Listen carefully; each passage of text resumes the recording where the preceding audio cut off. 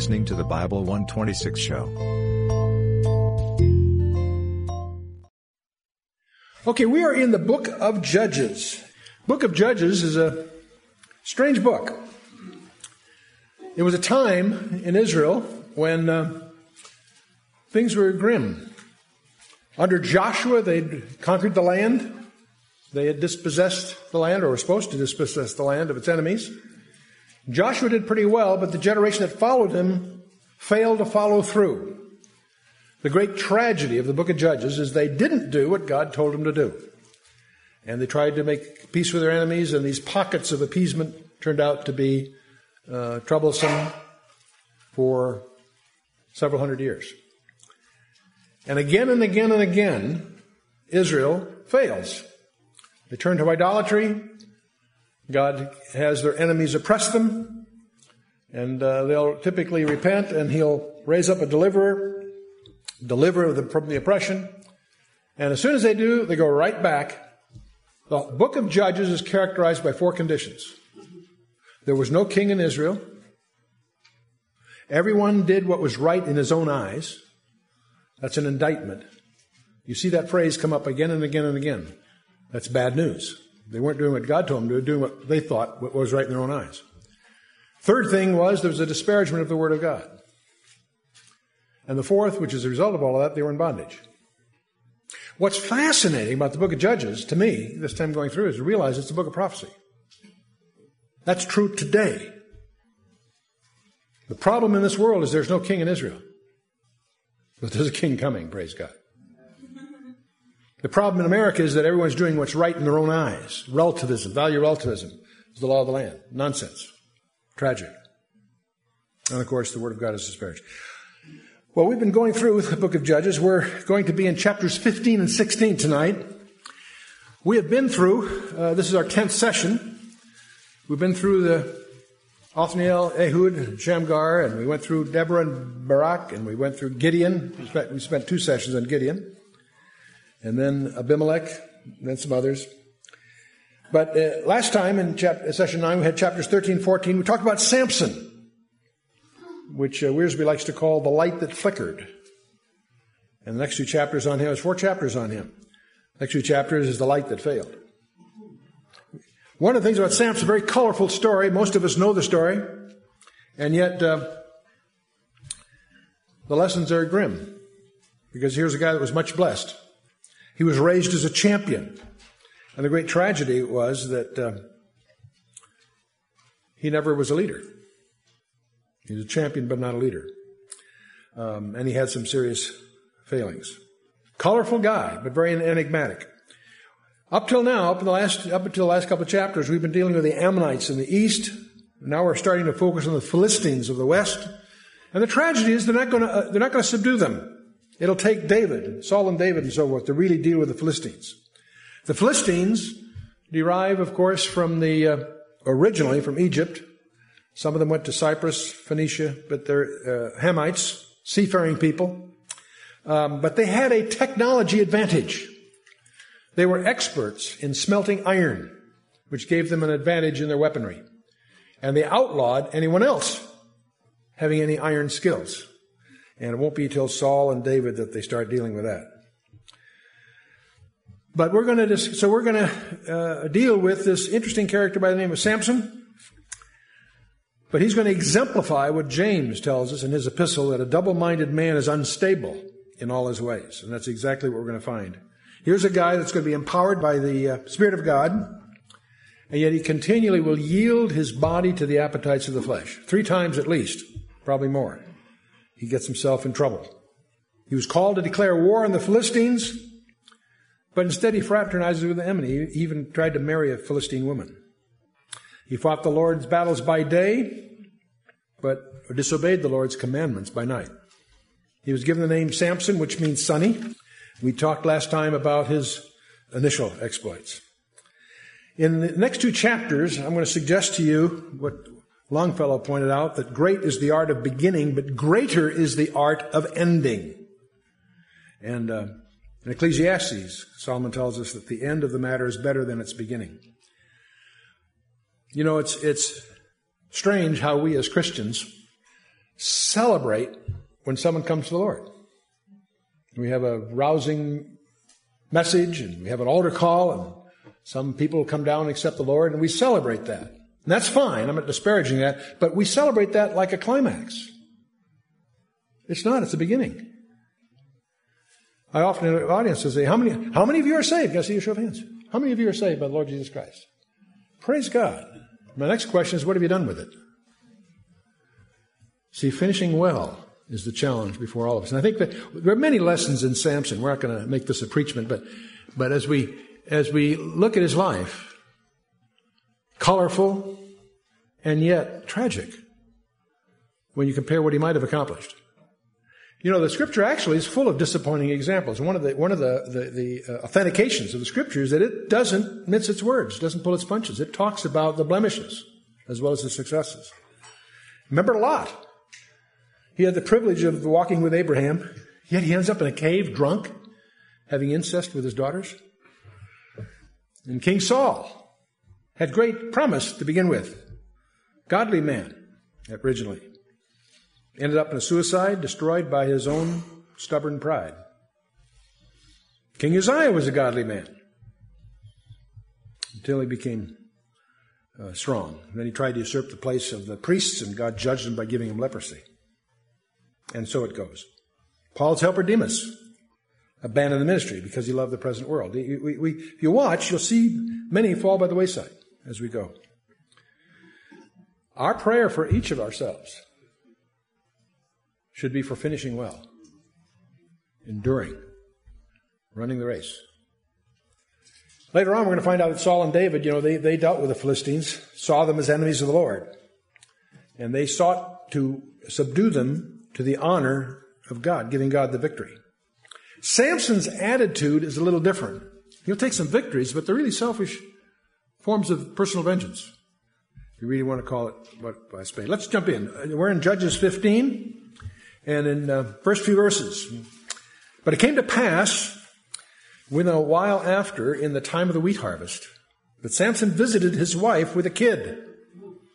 And he said, I will go in to my wife under the chamber. But her father would not suffer him to go in. He thought he was still married. He went home pouting because of all the problems. He thought he was still married. Brought a kid as a gift. By the way, you notice it says it's the time of the wheat harvest. That would make it probably late April, early May. But by the way, this is a time when the fields are very combustible. And that's going to be very important in a few verses.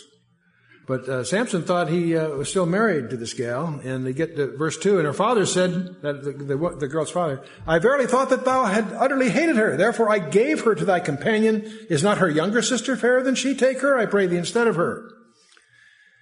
See, he thought he had, even though he hadn't actually consummated the marriage, he thought he's still legally married to her. Back there in Timnah. Took a gift, went to the father's house, and now he's shocked, of course, that not only is she not his wife, but it's been given to his best man. Probably that one of the gang of 30, if you recall, that was the one who was tipped off by the gal about the riddle. Remember, Solomon gave that riddle at the party, and they prevailed on her who found out the answer and so forth. So he was actually cheated. But he pays the debt by going to Ashkelon and knocking off 30 guys for their changes of clothes to pay off the debt. So, we see Samson here as a surprise bridegroom. You could make a list of surprised bridegrooms in the Scripture. Adam woke up one time and was surprised, very pleasantly, of course. But Jacob woke up and discovered he was married to the wrong woman. You remember in Genesis 29. Boaz woke up in the middle of the night to find Ruth at his feet. And that, of course, is an incredible love story that is in Ruth 3 and so on.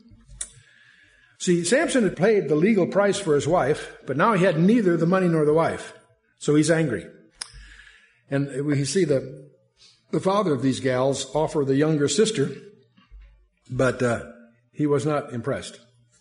So he decided to take out his anger on the Philistines. I might mention, by the way, in Leviticus 18:18, it's expressly forbidden.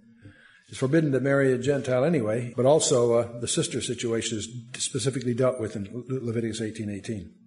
If anybody should have been punished, it should have been the father-in-law. But he was the real culprit here. But Samson decides to take out his anger on the Philistines. You may recall that even in the last chapter, the parents who were objecting to the marriage in the first place, the writer of the book of Judges points out they didn't understand that the Lord had a purpose in this. The Lord is in effect, setting up a cause of action against the Philistines here. So Samson said concerning them, "Now shall I be more blameless than the Philistines, though I do them a displeasure." And what does he do? Samson went and caught 300 foxes and took firebrands and turned tail to tail and put a firebrand in the midst between the two tails. And by the way, the word here, shoal, in the Hebrew is translated foxes, probably is really referring to jackals. Foxes are loners, but jackals are gregarious. They get together in packs. And the word caught there in the Hebrew, shalak, really means captured. The intonation here is that there were traps or pitfalls that he collected these 300 jackals or foxes, tied their tails together with a firebrand, and turned them loose in the dry grain. And if they had been individually, they would have probably run to their dens, but together that would cause confusion, panic them, and they would run wild through the wheat. So you could be pretty sure that their fear of fire and their inability to navigate would make them panic. Turns out they ran around not just in the fields, but the fire spread to the vineyards and to the olive groves. So this is not a trivial little prank. This would have wiped out a major part of the harvest at that time. It was destroying the three main crops. When he had set the firebrands on fire, he let them go in the standing corn of the Philistines, burn up both the shocks and the standing corn with the vineyards and the olives. And so the Philistines said, "Who's done this?" They're upset, of course. They answered, "Samson, the son-in-law of the Timnite, because he had taken his wife and given her to his companion." Now you remember that the reason she weaseled the key to the riddle out of Samson in the last chapter was because these Philistines, these 30 guys, threatened her, that they were going to burn her and her father. Because of that, she found out the riddle from Samson and tipped them off so that Samson was embarrassed.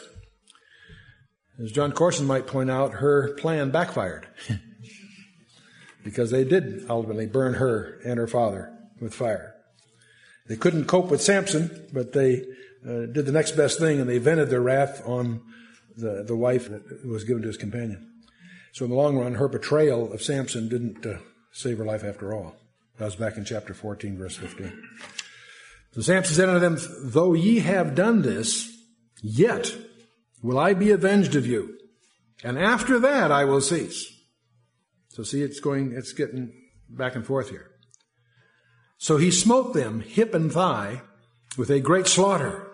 He went down and dwelt in the top of the rock of Etam. This phrase, hip and thigh, or leg on a thigh, is actually a wrestling metaphor in the Hebrew. And it really becomes idiomatic of a ferocious attack. So it starts. The Philistines went up and pitched in Judah and spread themselves in Lehi. The men of Judah said, "Why are ye come up against us?" The Philistines have come up against the men of Judah. Now you need to understand, this invasion of Judah didn't help Samson's popularity, but it also, may be reminded, that the Israelites had allowed themselves to be accommodated to the oppression of the Philistines. They were content to submit to these hostile neighbors and make the best of what they would consider a bad situation. So instead of seeing Samson as a deliverer, they just saw him as a troublemaker. And this again is one of his failings in a sense, because he should have been not just their champion, but organizing. Should have been a leader. Should have been rallying them against their enemies. And then trust God to give them victory. But anyway, the Philistines come up threatening against the men of Judah, and they said, "Why are you come up against us?" And they answered, "To bind Samson are we come up, to do to him as he hath done to us." So they're asking the men of Judah to deliver Samson to them. So then 3,000 men, now that's even odds, isn't it? 3,000 of them against one of Samson. Then 3,000 men of Judah went to the top of the rock of Etam. That's where Samson was hanging out. That's the high ground in the Shephelah of that valley there. And they said to Samson, "Knowest thou not that the Philistines are rulers over us? What is this that thou hast done unto us?" He said unto them, "As they did unto me, so have I done unto them." You know, it's interesting. This is the only time during the period of Samson's judgeship, if you will, some 20 years, that the Israelites mustered an army. And it was for the purpose of capturing and delivering one of their own men. Sad commentary. Sad commentary. You know, a nation is in a sad state, indeed, when the citizens cooperate with the enemy and hand over their own God-appointed leader. That's really what's going on here. Dismal, dismal record here. They said unto him, unto Samson, we are come down to bind thee, that we may deliver thee unto the hand of the Philistines. And Samson said unto them, swear unto me that ye will not fall upon me yourselves. They spake unto him, saying, no, but we will bind thee fast and deliver thee into their hand. But surely we will not kill thee. They bound them with 2 new cords and brought him up from the rock. You know, this is actually a heroic posture on the part of Samson. The only reason they can do this, even though there's 3,000, is because he submits to it, as you'll see in a minute. But so that his own countrymen won't get hurt, he yields, allows himself to be bound. And when they came to Lehi, the Philistines shouted against him. And then an interesting thing happens. The Spirit of the Lord came mightily upon him. And the cords that were upon his arms became as flax that was burnt with fire. And his bands loosed, or actually melted is the term, from off his hands. Then we have this interesting response. He found, apparently nearby, laying on the ground, whatever, he found a new jawbone of an ass. The word new actually means moist. This is not a dry, brittle, kind of thing you might find on the desert. It's very brittle. This is relatively fresh, so therefore it's relatively strong. He found a new jawbone of an ass, put forth his hand and took it, and slew 1,000 men therewith. You see the irony here, by the way? The Philistines, who are, 1,000 strong or more here, are possessors of the most advanced weapons technology of that period. That was what giving them strength. They had iron and iron chariots and iron spears. That was, in that day, a absolute advantage. But, and with that advantage, of course, they had subjugated the Israelites. And here the Spirit of God defeats 1,000 of these with the jawbone of a jackass. I think that speaks for itself. It may remind you back in chapter 3, you remember Shamgar he was a farmer. He knocked off a bunch of guys with just an ox goad. And you're going to find later on in 1 Chronicles 11 that one of David's mighty men would slay 300 with a spear. And they were professionally trained warriors, his mighty men. But here Samson, with the Spirit of God and the jawbone, wipes out 1,000 Philistines. But he had a way with words. Remember at the wedding feast, he did this clever riddle. And after his great victory, he writes a poem. In fact, it's actually an elegant paronomasia, as they call it, based on the similarity of sounds. He says, with the jawbone of an ass, heaps upon heaps, with the jaw of an ass have I slain 1,000 men. What you miss in the English translation is the word for donkey is chamor, and the word for heap is chimer. They sound very much similar. And so he talks about a donkey and a heap. You see, he's doing two words that sound very much alike. The way James Moffat renders it, with the jawbone of an ass I have piled them in a mass. With the jawbone of an ass I have assailed the assailants. That's sort of the flavor of it. And it came to pass when he made an end of speaking that he cast away the jawbone out of his hand, and that place is called Lamath Lehi, or Jawbone Heights. It's another way of translating, okay?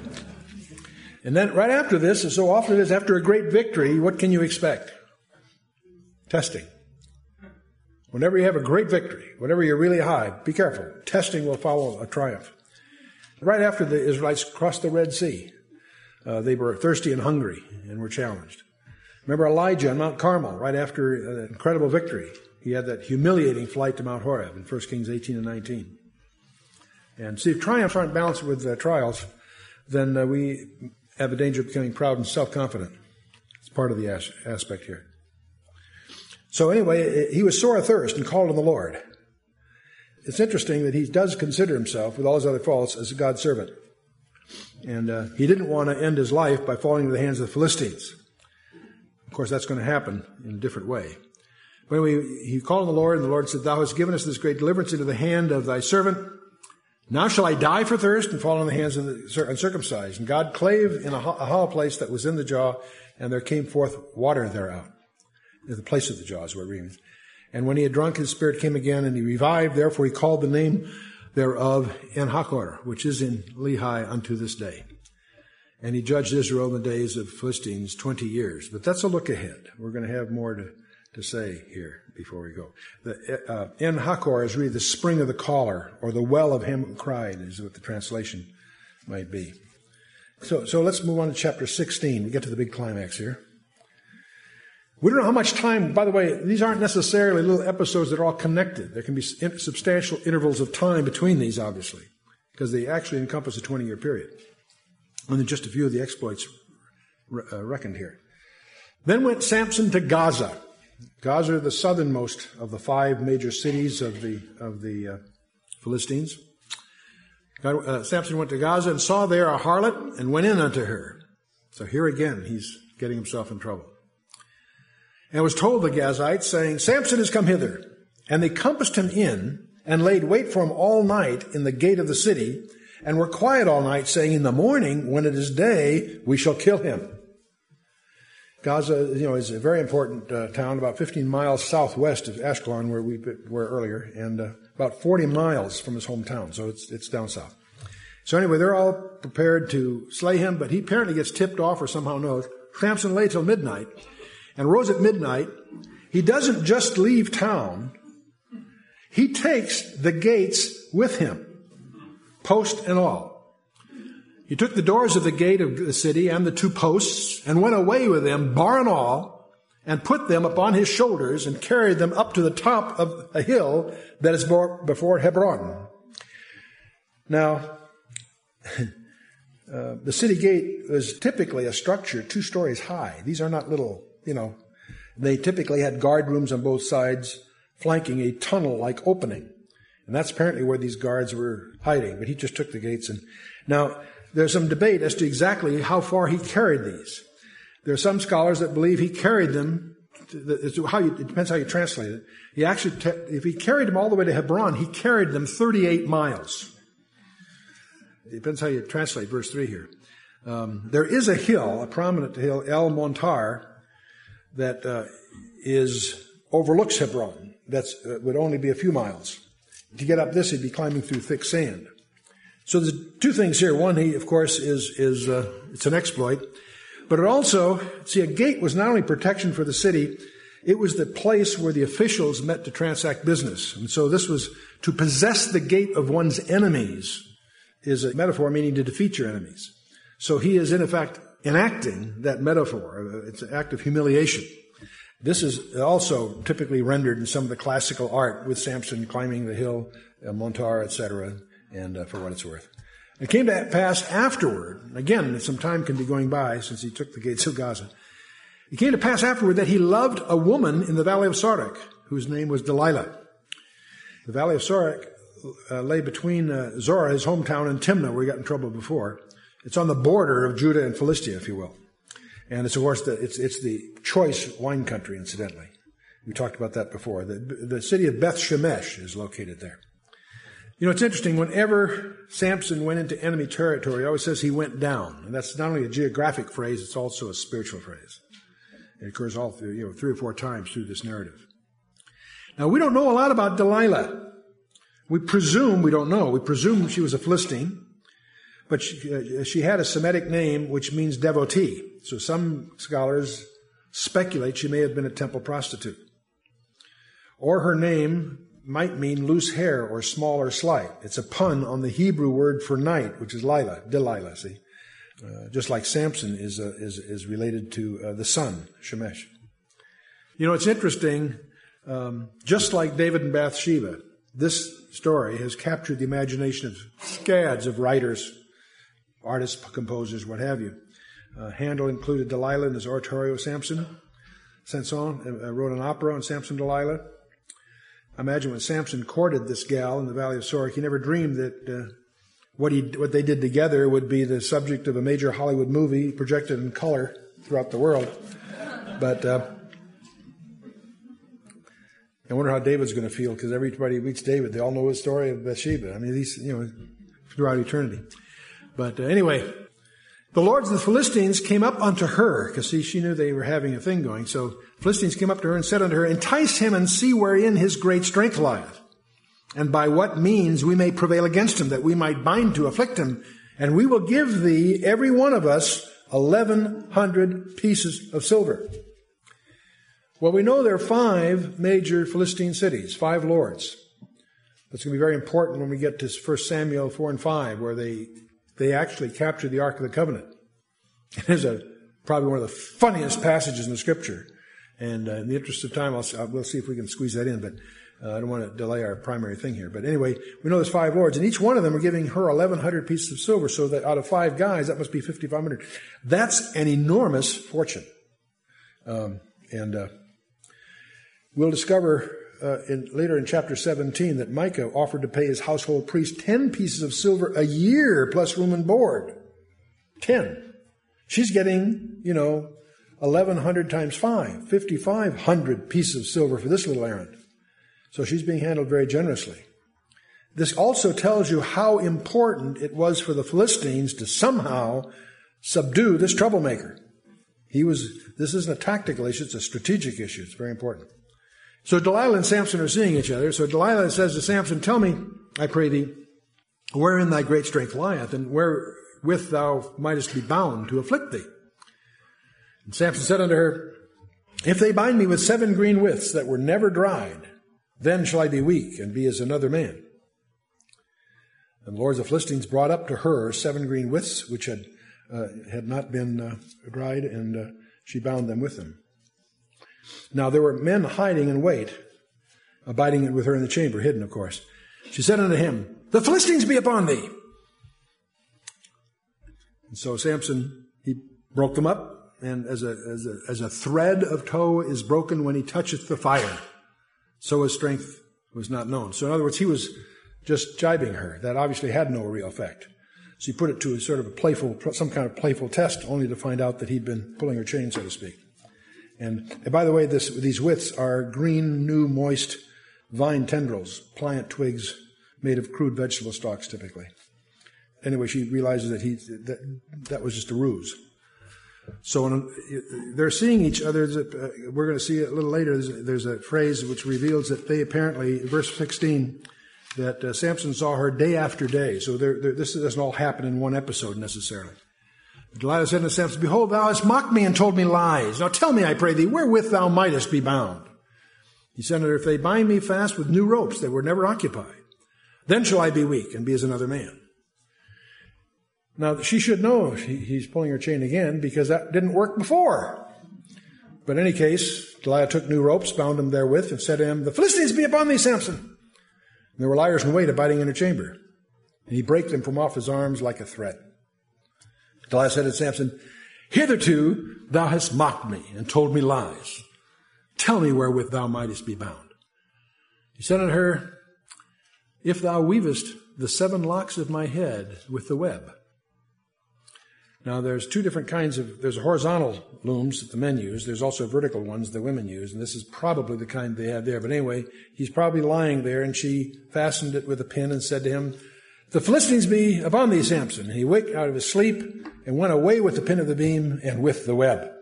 She said, how canst thou say I love thee when thy heart is not with me? Thou hast mocked me these 3 times and hast not told me wherein thy great strength lieth. So she's pressing him. It came to pass when she pressed him daily with her words and urged him, so that his soul was vexed unto death. And this word daily in the NIV says day after day. So this is an ongoing thing. But she obviously keeps prevailing, and finally he yields. He explains the real secret of his strength. He told her with all his heart and said unto her, there hath not come a razor upon mine head, for I have been a Nazarite unto God from my mother's womb. If I be shaven, then my strength will go from me, and I shall be weak and be like any other man. He's telling the truth. It wasn't because his hair is long. The hair was just a symbol that he's a Nazarite. But he's broken that vow at least 3 different ways up till now. Remember, he was in the vineyards. He wasn't supposed to go. He also took meat. He took the carcass of dead. These are all, we went through that in the earlier chapters. he is shown disregard for this Nazirite vow. And that's this is the final severance from that vow, if you will. When Delilah saw that he had told her all his heart, she sent and called for the lords of the Philistines, saying, "Come up this once, for he hath showed me all his heart." And then the lords of the Philistines came up unto her and brought money in their hand. And of course, this is rendered in classical art in a number of different ways, but she made him sleep upon her knees, and she called for a man and caused him to shave off the 7 locks of his head, and she began to afflict him, and his strength went from him. And she said, "The Philistines be upon thee, Samson." He woke out of his sleep and said, "I will go out as other times before and shake myself." And he wist not that the Lord was departed from men. How tragic. What a shock. What a dismal end to this champion. In verse 7, the Nazirite vow, in Numbers, chapter 6, verse 7, the Nazirite vow reads literally, "Because the consecration, the netzer of his God is upon his head." The basic meaning of the word netzer is separation or consecration. It's also used of the royal crown in a number of passages. So see, Samson's long hair was in effect a symbol or a royal crown, but he lost it because of his sin. You say, well, that's Samson. What about us? Remember what Jesus says in Revelation 3:11? "Behold, I come quickly. Hold fast what thou have." Why? "That no one may take your crown." We all face this challenge. But anyway, Samson knew not that God had departed from him. The Philistines took him and put out his eyes, gouged out his eyes, is what the Hebrew actually says, and brought him down to Gaza, and bound him there with fetters of brass, not leather, brass. And he did grind in the prison house. But time goes by, and in that time, much is happening. Among things, his hair, the hair on his head began to grow again after he was shaven. Philistines foolishly began to disregard that. But more significantly than that, he is obviously growing spiritually. His eyes were dug out. That's what had gotten him into trouble all along. Chapter 14, the first couple of verses, chapter 16:1. And Samson is one of the at least three men in Scripture who are especially identified with darkness. King Saul went out in darkness to get the last-minute help from a witch, you remember, in 1 Samuel 28. Judas went out and it was night, if you may recall. Saul lived for the world. Samson yielded to the flesh. Judas gave himself to the devil. And all three ended up taking their own lives. Howbeit the hair of his head began to grow again after he was shaven. Then the lords of the Philistines gathered them together for to offer a great sacrifice unto Dagon, their god, and to rejoice. For they said, "Our God hath delivered Samson, our enemy, into our hand." See, the implication is our God is greater than his God. And when the people saw him, they praised their God. They said, "Our God hath delivered into our hands our enemy, and the destroyer of our country, which slew many of us." Dagon. Their God is Dagon. What do we know about Dagon? Dagon has been tracked back to earlier than the 20th century BC, long before all of this. Dagon, the worship of Dagon goes way back. He is, in some respects, viewed as a storm god by the Philistines, especially, and the Phoenicians as a sea god. But also, the word Dagon in the Hebrew also means grain, or he's a god of fertility. See, Dagon, Dag is a fish, so he's seen as a fish, half fish, half man kind of creature. And Dagah is also in the Hebrew, it means to multiply, to increase, to grow, and it also is a term for grain. So all those idioms are, when you track this, you'll discover there's different versions of Dagon. He is regarded as the father of Baal. He himself, presumably, is the offspring of earth and heaven, Uranus and Gaia and so forth, in the structures that we've been trying to unravel from the ancient records.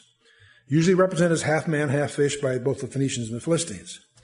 So we find a number of different renderings of him. There were temples, of course, at Gaza that we're going to read about here in a minute. They found ruins in Ashdod and Bethshan. But there's also places called Beth Dagon, house of Dagon, in Judah, and also Asher. These are mentioned in Joshua 15 and 19.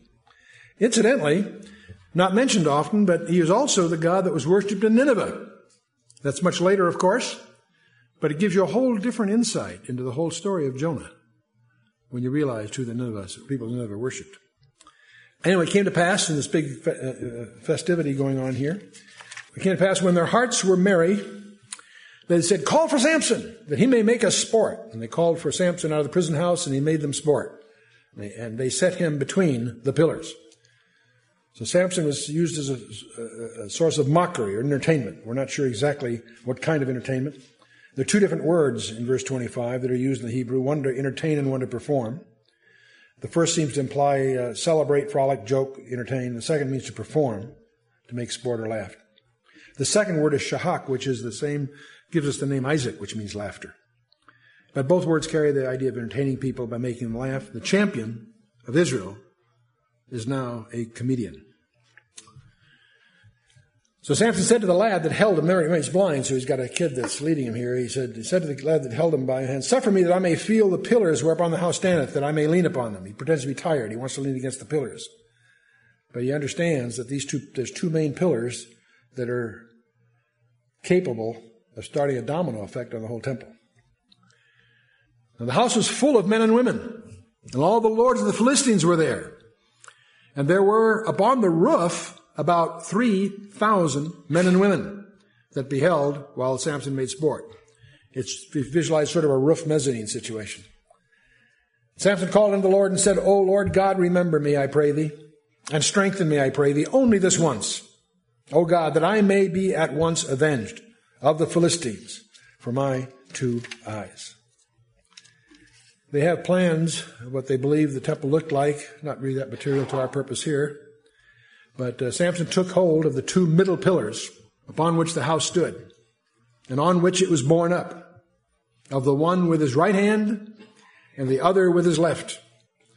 Samson said, let me die with the Philistines. He bowed himself with all his might.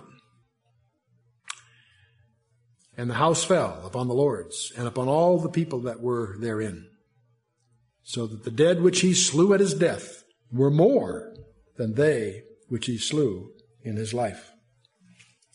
This is also rendered in classical art, and of course in the movie with Victor Mature and all of that some years ago. But then ultimately his brethren and all the house of his father came down and took him and brought him up and buried him in Zorah and Eshtaol. Those are the 2 towns about a mile and a half apart, in the burying place of Manoah, his father. So his father's already died, but the rest of his family give him a burial. He had judged Israel 20 years. It's interesting that Proverbs 25:28 says, whosoever has no rule over his own spirit is like a city broken down without walls. Proverbs 16:32 says, he who is slow to anger is better than the mighty, and he who rules his spirit than he who takes a city. The great tragedy is that Samson was not ignorant of his calling. He had known all along that he was called to be a Nazirite, and the secret of his strength lay in his special relationship with God. The hair was simply a sign of that. But somehow Samson never came to terms with his separateness, his apartness. He'd always wanted secretly to be as other men and to enjoy the pleasures that they enjoyed. And that's a temptation that's common to all of us. You need to recognize that if you're in Christ, you're consecrated for his purposes. But with all the dismal record of Samson, we have to underscore the fact that when you get to the New Testament in Hebrews chapter 11, this incredible passage we call the Hall of Faith, in verse 32 of chapter 11, he's listed there among the heroes of faith. So therein lies our quick glimpse of these 4 chapters on Samson. But I'd like to share with you something else that I think is kind of provocative. There's, in classical literature, there are legends of a guy by the name of Hercules. Now, in the Greek mythology, he very likely, it appears he was a Nephilim. And there's another whole thing about that. But it's interesting, around all of these things accrue myths and legends that are colorful. But it's rather interesting to understand the story of Samson is 1,000 years before the Greek period and all of that. In the Greek period, we have the legends of Hercules. We find that both of them are regarded as having supernatural strength. Both of them found themselves in some form of slavery to women. Both of them are recorded as with their bare hands tearing a lion apart. Both of them ultimately deal with a violent death, partly voluntary, partly forced. When we talk about Hercules, on each side of the Straits of Gibraltar, have you ever navigated through the Mediterranean? You know what they mean when they say the Pillars of Hercules? Mount Abila and Mount Calpe on each side of the straits. They're called the Pillars of Hercules. They're said to be rent aside by the strength of Hercules' arms. So somehow Hercules associated with the pushing two pillars aside. The Temple of Hercules at Tyre involves two pillars, one of gold and one of smaragda stone, which is a green, almost emerald-like stone, according to Herodotus. When Hercules visits Egypt, Herodotus describes interesting legends about him. He says, the Greeks say that when Hercules went down to Egypt, the Egyptians surrounded him and led him in a procession to sacrifice him to Jupiter. That he kept quite still for a time, but then when they were commencing the sacrifice at the altar, which, by the way, the first act of which was cutting off his hair, he turned in self-defense and by his prowess slew them all. That's out of Herodotus about Hercules. I think it's kind of colorful. Now, when you recognize the proximity of Egypt to Gaza and the Philistines, the fact that some of these legends get commingled is not a surprise. And it's interesting, even Herodotus makes the remark, how is it possible for him, being but one, being only a man, to slay so many myriads? A.C. Hervey points out that the prevalence of the worship of Hercules among the Phoenicians, as at Tyre and Theos, a Phoenician colony, at the close connection of Egypt and Gaza, where the prowess of Samson was so well known, are points not to be omitted in considering the probability that some of the legends of Hercules being drawn from the real history of Samson. You know, it's interesting how so many of these Greek legends have their roots in biblical truth. A good example is Aesculapius, which is classically in mythology the god of healing. His symbol, of course, is a brass serpent on a staff. And, of course, the links of the idea of the Aesculapius symbol of modern medicine tracks back actually way back to Numbers 21. The brazen serpent under Moses. So that's anyway, Samson, many lessons here. That concludes our first look at Samson. You know, we're going to, later on when we finish Judges, we'll be getting into Samuel. And not to get ahead of the story too much, but if you want to, in your devotional reading or whenever, read one of the funniest episodes in the Scripture, you want to go to 1 Samuel 4 and 5. Because the Philistines succeed in capturing the Ark of the Covenant. And they take it to their towns. And their towns are infested with rats. In fact, they have it in with rats. And then also all the Philistines get a major attack of hemorrhoids. No, hemorrhoids. You find out what it means. And they put the ark there in front of Dagon, and the next morning, Dagon has fallen on his face. Put him back up. The next morning, he's not only fallen down, his heads and arms are severed. And they finally connect the dots. They finally figure, this is not doing us any good. So they don't know what to do with it. The only thing, they're terrified. They're going to realize there's something going on here. So they want to give it back to the Israelites. But their priests pointed, you can't just give it back. You've got to put an offering with it to appease all this. So they make and add to the Ark of the Covenant, add to the cart that they take 5 golden mice. See, there's 5 major cities, 5 lords of the Philistines, and they've been infected with mice, and they've got the association. So they make 5 golden mice as an offering. They also make 5 sets of hemorrhoids. Now, I have a hard time visualizing how they went about that. And do they have somebody volunteer to be a model? I don't know how that works. But it's in it. Read it for yourself. 1 Samuel 5. They put this all in the cart. They get the 2 kine and cattle and tie the cart to it, and it takes it back. And that's the way the Philistines wash their hands of the headache of having the ark. But that passage in Samuel has to be one of the funniest passages. But it also leads to that era in Samuel, with Saul and David, where the Philistines are finally subdued. But not until then. The period of the Judges is pretty dismal. And for next time, we're going to read through chapter 17 through 21, the next session in the book of Judges, when we meet together. Let's stand for a closing word of prayer. Let's indeed bow our hearts. Well, Father, we're awed at the candor of your holy word. We're humbled as we see your champions like Samson, so blessed, and yet falling so short of what might have been.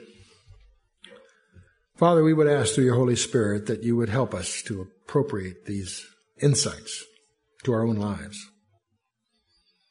Just like Samson, we too are incredibly blessed, even in many ways far more than he, by having so much more of your word and so much more of your plan unveiled to our benefit.